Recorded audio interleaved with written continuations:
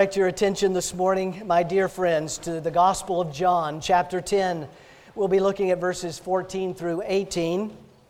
If you're using a copy of the Scripture under the seat in front of you, you will find that on page 759. We ask you to turn there and then leave your Bible open as we move through this particular passage. We've been working the last couple of weeks through a series that we have called Always Be Prepared. Always be prepared to gossip the gospel, to share the good news of the gospel. We've been looking at various texts.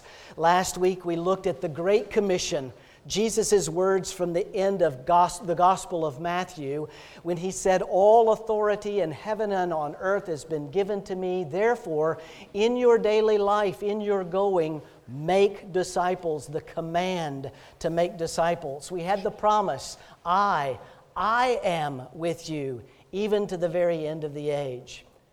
Today we find this promise that he knows us. Not only is he with us, as we looked at last week, empowering us to take this gospel into the world, but now we have the certainty of knowing that we are known by him. We are his sheep, the ones for whom he has laid down his life and died.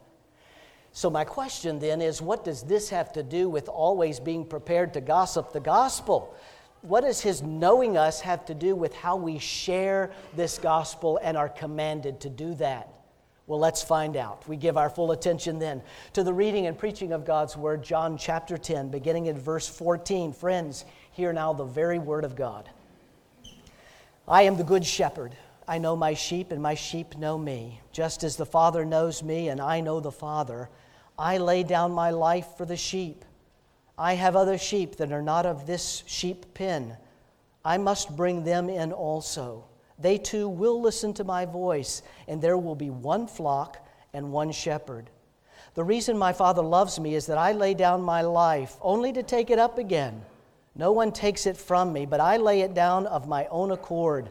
I have authority to lay it down, and I have authority to take it up again. This command I received from my Father. Friends, this is the word of the Lord. What do we know about God's word? The grass withers and the flowers fall, but the word of the Lord stands. Father, we say that every week, and we believe that you are now going to leap from the page before us by the work of your Spirit and speak to us. We hear your voice as we give our attention to your word. So open our eyes and our ears to behold it now. In Jesus' name, amen. Please, friends, be seated.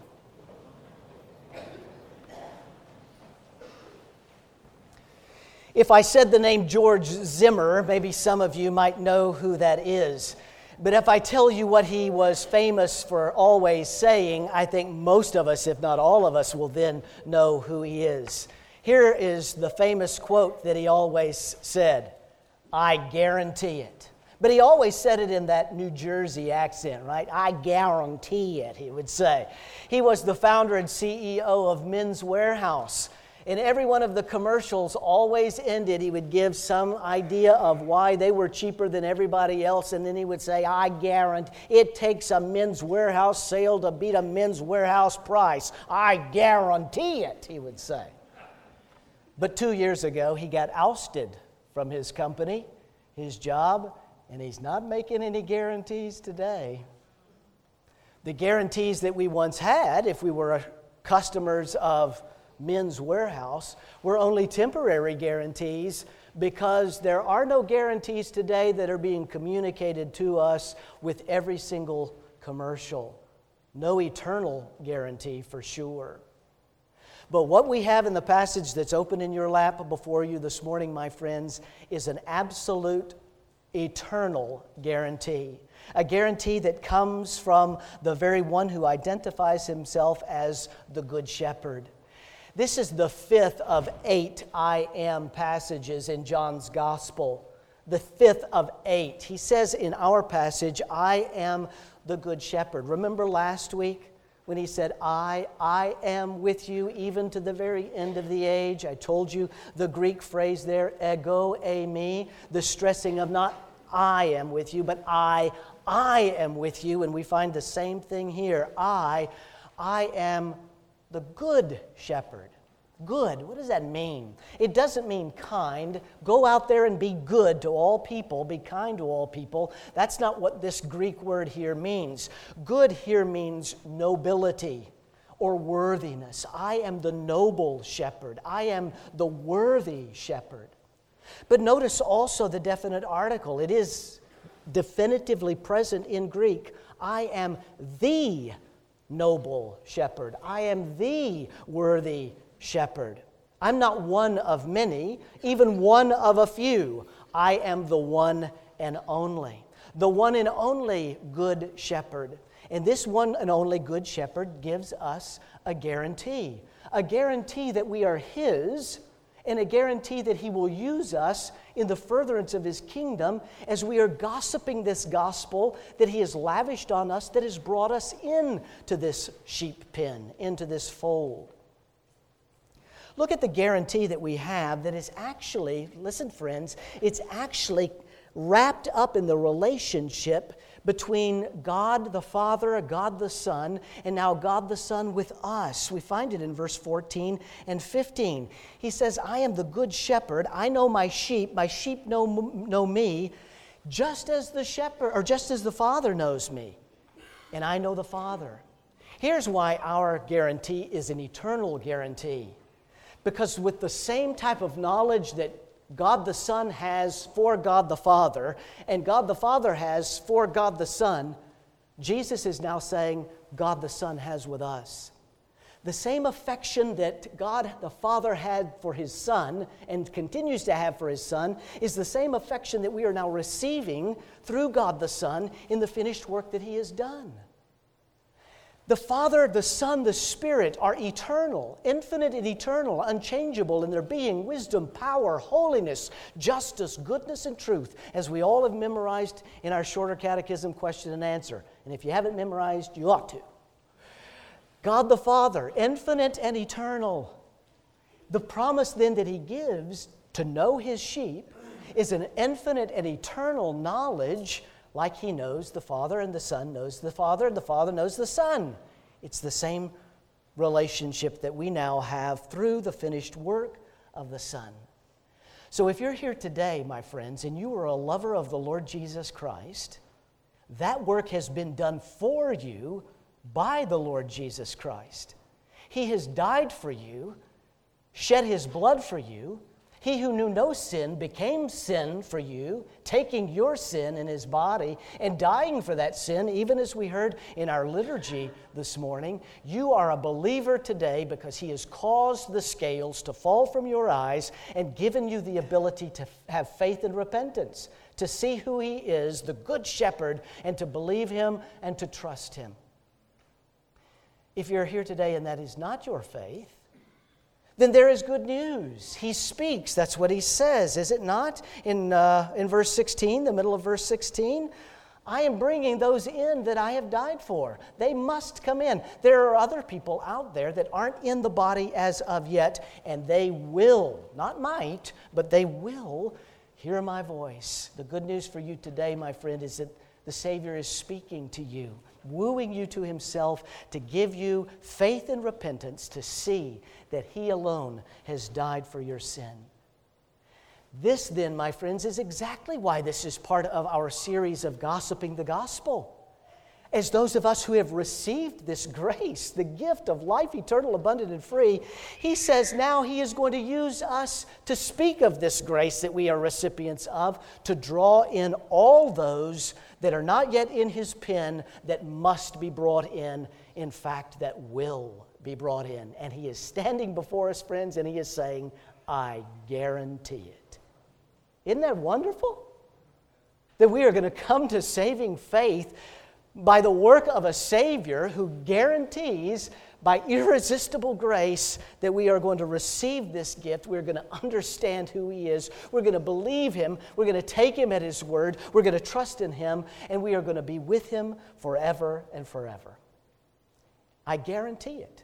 Guaranteed success then, my friends, in our sharing of the gospel, our gossiping the gospel, friends, listen, we have guaranteed success. That there are those out there that are part of the sheep pen and they just simply don't know it yet because they haven't heard. And He's using sinful people like you and me to go out and gossip this gospel that we have been given. And in doing so, He's going to bring them in. He will bring them in. So the surety of this good shepherd only comes first through the sacrifice. We have to understand the fullness of what it is that He has done for us. The sacrifice of our good shepherd, the good shepherd, begins with His voluntary laying down of His life. Look at verse 14. I am the good shepherd. I know my sheep. My sheep know me. Just as the Father knows me, I lay down my life. He goes on to say, as we have already read, nobody takes it from me. I do it willingly. This is a picture of Jesus' active obedience, not His passive obedience. Passive meaning something done to Him. He was whipped, He was flogged, He was beaten, and He willingly subjected to them doing that to Him. That was our gospel account. We all like sheep have gone astray. He was pierced for our transgressions, crushed for our iniquities. But here is His active obedience. I lay down my life. I willingly lay down my life. Nobody takes it from me, but I willingly do it on my own, and I pick it up again. You see, here's a big difference. In a few weeks from now, we're going to be celebrating Memorial Day weekend, and we are going to honor those individuals who have willingly laid down their life for the freedoms that we enjoy. And we honor those individuals for paying that ultimate sacrifice of actively laying down their life. But they cannot pick their life up again. Only Jesus can do that. Why? He tells us at the end of our passage, because He has authority to do that. The same word that we saw last week in the Great Commission. All authority in heaven and on earth has been given to me. Given? Why given? Remember last week. Go back and listen to the sermon on the website. Because of what was given to Adam and Eve in creation. Representative, vicegerents, overseeing, having authority over all of creation. They lost it when they sinned against God. But God promised that one was coming, and that promise was one would come to crush the head of Satan because He would have full authority. And now Jesus at the Great Commission says that authority is mine. It's been given to me. And here He tells us, I have the authority to lay down my life, and I have the authority to pick it back up again. Here's what that means for you. Here's what that means for me. Jesus is our Savior. He saves us. He died for us. He took our sin in His body, and He nailed it allowed them to nail it to the cross, dying for us. But friends, He's not only our Savior, He is our Lord. He is the master of our life. He has authority over our total life. Every hair on our head, and that number changes often for people like me. He knows the number. He knows the number, the thoughts that go through your mind before you form the words on your lips. He is in complete control of your life. He is the Lord and the Savior, not simply just my Savior, but the Lord and the Savior. And He voluntarily laid down His life for you, for me. But friends, let's look at a very hard doctrine here too. Let's spend some time understanding and having a deeper passion for this one who voluntarily sacrificed Himself for us. Because look at the last half of that same phrase at the end of verse 15. I lay down my life, but I lay down my life only for my sheep. Only for my sheep. It is a vicarious sacrifice, which means it was a sacrifice done by another for others. He substituted for us, substitutionary atonement. My sin deserved to be nailed to the cross, and me being nailed to the cross, but Jesus vicariously sacrificed that for me by taking that sin in His body. But notice what it says, my friends. I lay down my life for whom? For my sheep. Now, this is a doctrine that's difficult. It's called limited atonement, or it's called particular redemption. Doctrines do divide us from time to time, my friends, but this is a doctrine that we ought to see is a greater passion, a greater love for my Savior. I hurled many a book across the room when I first heard the doctrine of limited atonement. What is limited atonement? It is this, that Jesus Christ did not come to die for all mankind everywhere. Jesus came to die only for the elect. Only for, as he says here, only for my sheep. Now let me unpack this for you, all right? If Jesus is God and he's man, fully God and fully man, we believe that, right? We believe that along with our Arminian friends. So this doctrine doesn't divide us. We're not saying that our Arminian friends are the enemy. They're not. They believe that Jesus is fully God and fully man, just like we are.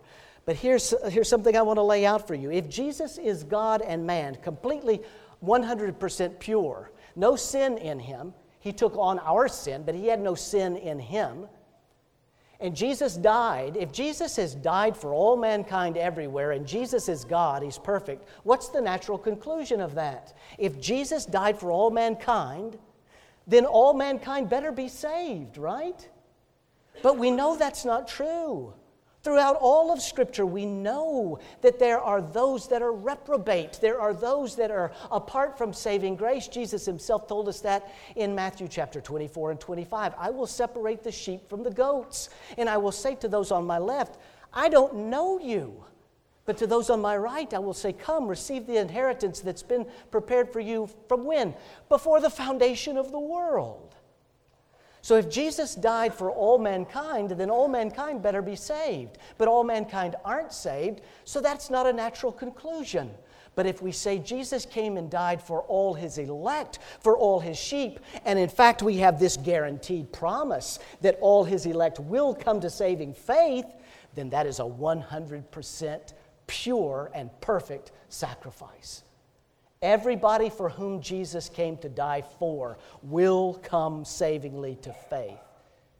He will draw us to himself. None of us would ever come to saving faith. We are dead in our sins and in our transgressions. But God, who is rich in mercy, has made us alive in Christ Jesus. This doctrine, as difficult as it is, ought to make us just fall down even more prostrate. If you can get more prostrate than prostrate, fall down even more so before a God who loved us that much. We all come kicking and screaming into the kingdom because we love the darkness more than the light. But he is light. He is the good shepherd. I lay down my life, he said. Now, friends, let me just give you some other verses so that you see that this is something that Scripture gives us. If you look back in verse 11, Jesus said the same thing. I am the good shepherd. The good shepherd lays down his life for whom? For his sheep. Turn to the left to John chapter 6. Let me just read a couple of verses here in this chapter for you. In John chapter 6, verse 39. And this is the will of him who sent me, that I shall lose none of all that he has given me, but raise them up on the last day. For my Father's will is that everyone who looks to the Son and believes in him will have eternal life, and I will raise them up. I will raise them up on the last day.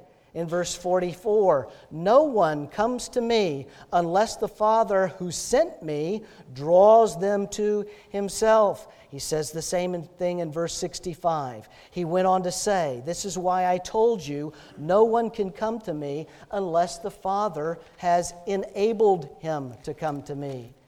Now turn to the right to John chapter 17, what's known to us as the high priestly prayer, Jesus' prayer. And look at verse 2.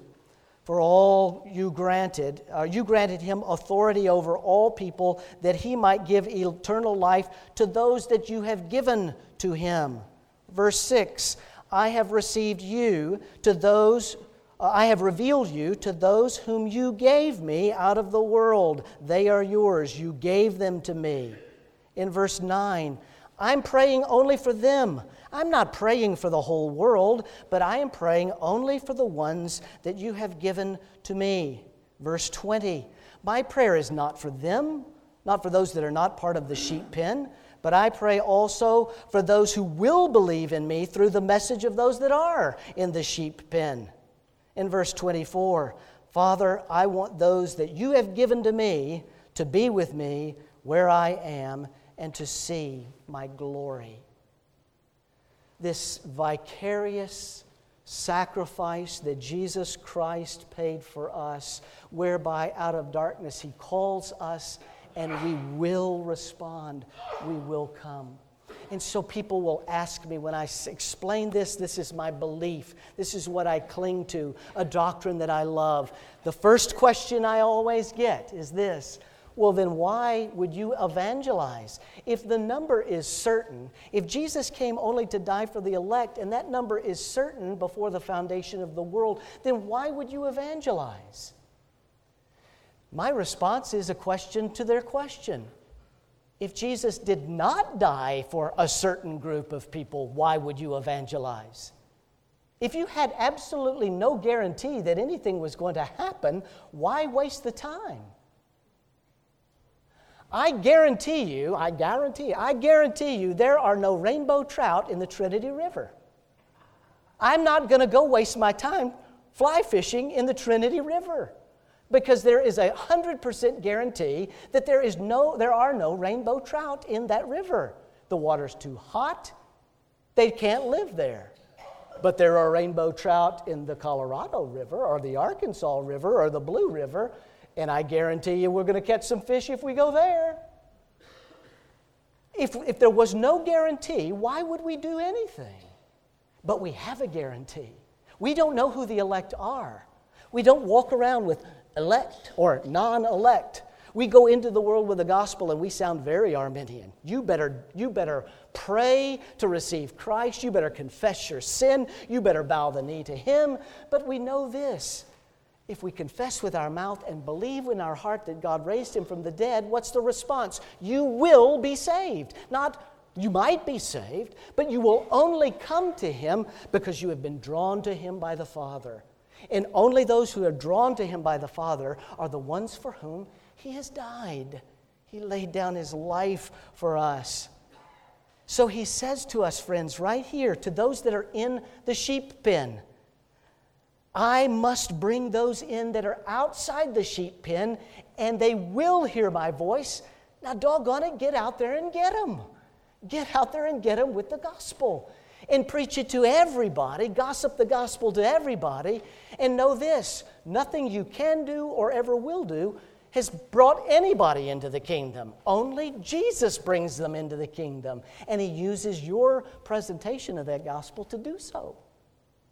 Why wouldn't we want to obey? Why wouldn't we want to be obedient to that? But friends, the certainty, the assurance of this guarantee is only because of that perfect sacrifice, 100% perfect and pure, and it now gives us a 100% guarantee for success in our sharing of our faith. That was the word that we gave to you in our liturgy in the assurance of pardoning faith. It was the exact same assurance of pardoning faith that we looked at last year. It is as if God is making His plea through us. I have given you the ministry of reconciliation because you have been reconciled to your Heavenly Father and are one with Him because you were one with the Savior, the good shepherd. And because of that reconciliation, now I've given you the ministry of reconciliation to go into the world to gossip this gospel. And it's as if God is speaking through you to those that He says right here, they will hear my voice. And so the surety then is that we hear the voice of our Savior. We hear the voice of our Savior. You remember in the Old Testament Samuel, who hears the call of God? He's living with Eli in the temple, and he wakes up in the middle of the night because he hears Samuel, Samuel. And he jumps up and thinks, old Eli the priest is needing something, runs to him. Yes, Eli, what do you need? What are you talking about? What do I need? Well, you called me. I didn't call you. Go back to bed, kid. You're waking me up. And he gets back to the bed. What does he hear? Samuel, Samuel. Yes, Eli, what do you need? What do you need? What do you mean, what do I need? I didn't call you. Go back to bed. It takes 3 times before Eli the priest goes, duh, somebody's probably calling you that's a higher power than me. Maybe it's the Holy Spirit. And so he says, you go back to your bed, Samuel. And when you hear that voice again, you say this, Lord, here is your servant. I'm listening. Speak. He hears the voice of the Lord. Does that mean now, friends, that you're going to hear this audible voice? No, that may not mean that at all. Can he do that? Certainly he could if he wanted to. You're going to hear his voice right here. Every time you pick up his word, every time you read his word. I just gouged my Bible with my fingernail. Oh, that's going to bother me. You can take, they make a pill for that. That's what my wife tells me all the time. Okay, come on back. Come on back. The voice, we're hearing the voice. The absolute certain guarantee comes from the voice of the Savior. You're going to hear the voice.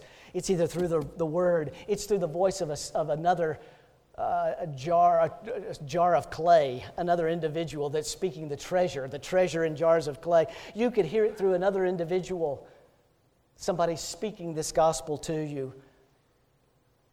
Did you know that Jesus was a Calvinist? Actually, better said, I should say it's this. Calvin was a Christian. Calvin listened to Jesus. Would you look down in verse 25? Jesus' words here, he actually gives us all 5 points, TULIP, tulip, of Calvinism. The 5 points of Calvinism. He gets them out of order. We put them in order so that we could make a flower out of it. But look at it. Look at it.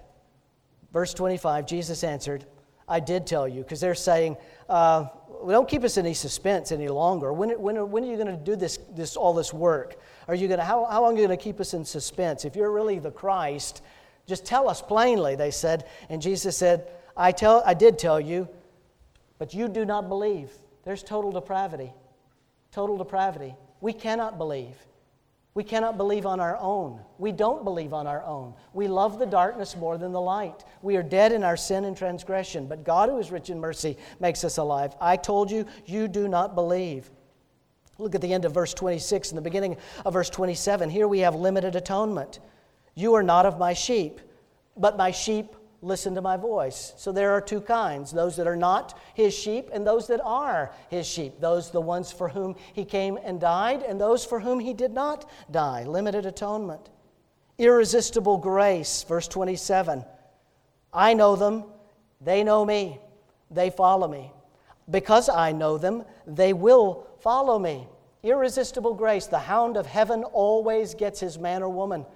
We are going to come savingly into faith because the hound of heaven, he will make us hear his voice, know him, and follow him. Unconditional election, I give them eternal life. Verse 28. It's not based on our condition of walking an aisle, praying a magic prayer. I give them eternal life, he said. It is the gift that we have been given. And then P, preservation of the saints. I have given them eternal life, and they will never, ever, ever, ever, ever perish.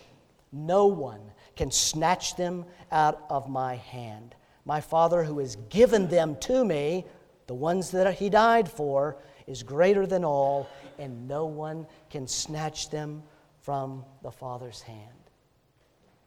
Is that not the most beautiful gospel that you could ever hear? This is not a doctrine that ought to divide us. This is a doctrine that ought to make us fall prostrate before the Savior and say, it's by grace alone, grace upon grace. The very salvation that you have been given and the very salvation that you go gossip is by grace and grace alone.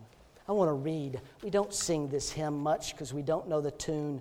We know it more in the RUF tune. It's called A Debtor to Mercy Alone. It's 463. We're not going to sing it. Let me just read it to you. But it's by Toplady. Listen to the last stanza of this hymn. My name from the palms of his hands, eternity will not erase.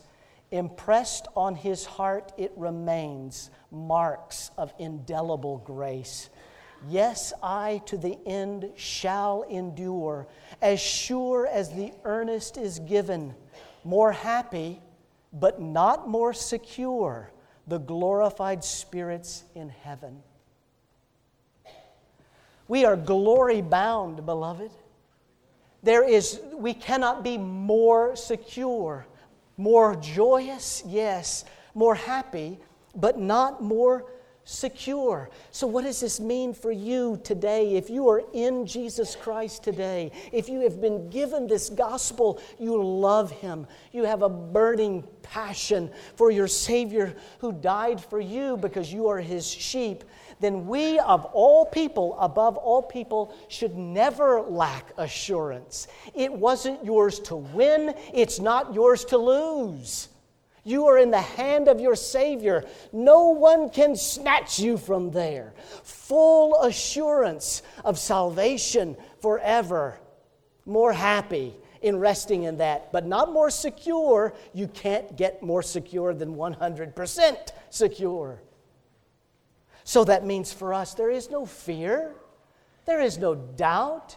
There is no disobedience in the command to go into the world and gossip this gospel. I have nothing to fear because they can't take anything away from me, and I have everything to give to them. If they are elect, then the irresistible grace of God is going to work. It may work when I am actually sharing the gospel. It may have been a seed planted by someone else 30 years ago that the Lord allows me to see fruit being born, or I may plant the seed and somebody else may bear that fruit later with a clearer presentation of the gospel. The guaranteed success is this: they will come in. They will hear His voice. So we must simply be obedient. We have no doubt, we have no fear, we simply must respond to the Savior and go in our going into the world, all of the world, Craig Ranch and around the globe, we go with the gospel. The gospel is with us at the HOA meeting, the soccer club meeting, the grocery store, the cubicle, the office, the prison, the nursing home, the food pantry, the preschool, the pregnancy care center. All of those places, everywhere we are gossiping this gospel. If you are in Christ, you are there because He has drawn you savingly to Himself and given you this gift. And now you can't help but go speak because it's an absolute guarantee. But friend, if you're here today and that's not your faith, if you don't know this Savior, then would you again just simply look at that promise that He gives in verse 16? Perhaps you are one of the sheep that are to be in the pen that are not yet in the pen, and He is speaking to you today through this sinful servant with this holy, infallible, and inerrant word saying, listen to that voice, because He is giving you the keys to the kingdom, the promise of life eternal, abundant, and free forever and ever and ever. I saw it firsthand with my own eyes, my friends, this last summer with my dear buddy Dale that I sometimes fish with. We were in Colorado, and we were enjoying lunch after fishing all morning. We were enjoying lunch at a picnic table next to the river. And all of a sudden we heard this clang, clang, clang, clang, clang, clang. It didn't sound like these bells. It sounded like a cowbell. I need more of that cowbell. It sounded like a cowbell. And I kept saying, what is that noise? What is that noise? As we're enjoying this beautiful river running through it. And we're enjoying sandwiches and clang, clang, clang, clang. And I look up, and coming up over the top of the mountain was one big old fat sheep wearing one big old honking bell. And when every step, clang, clang, clang, he was making this noise. And then we captured the shepherd upstream, standing next to the water, calling out. And then after this one big old fat sheep with that bell, came scores of sheep, one after the other, following the bell, following the clang, all the way down. He got all the way to the water, crossed the water, and they were still coming over the top of the mountain. They came down and they flooded the whole park across the road. There were cars coming down that stopped. They're honking the horns. Those sheep aren't listening to a thing. The horns, hey, get out of the way. They're not moving. But then the shepherd gives one little command, and they follow. They moved. They all came over to that sound, the clang of that bell. We come in to the sound of the sweet voice of our Savior. And we go into the world because of the sweet command of the Savior. I have given you life. Now go speak of the hope that you have. Be prepared. Go. In your going, always go. Making disciples, speaking, gossiping this gospel. And here is the guarantee. I'll bring them in, not you.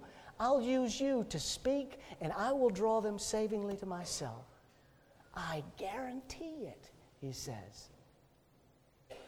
Statistics say then that there are those out there that are supposed to be in here. Doggone it, let's get out there and go get them. Let us pray. Father in heaven, what a joy it is to hear your gospel. To hear your gospel that we are yours because you have ordained it. You have given us the gift of belief and given us the gift of eternal life. So, Father, as your children, we now want to be obedient to your command in every occasion, in all of our going, that we are speaking of this hope with one another, even building each other up here in the body, those that are in the sheep pen. But then when we're outside of this pen, we're speaking of that hope, trusting, knowing there is the guarantee, your guarantee, that your elect will come savingly to yourself.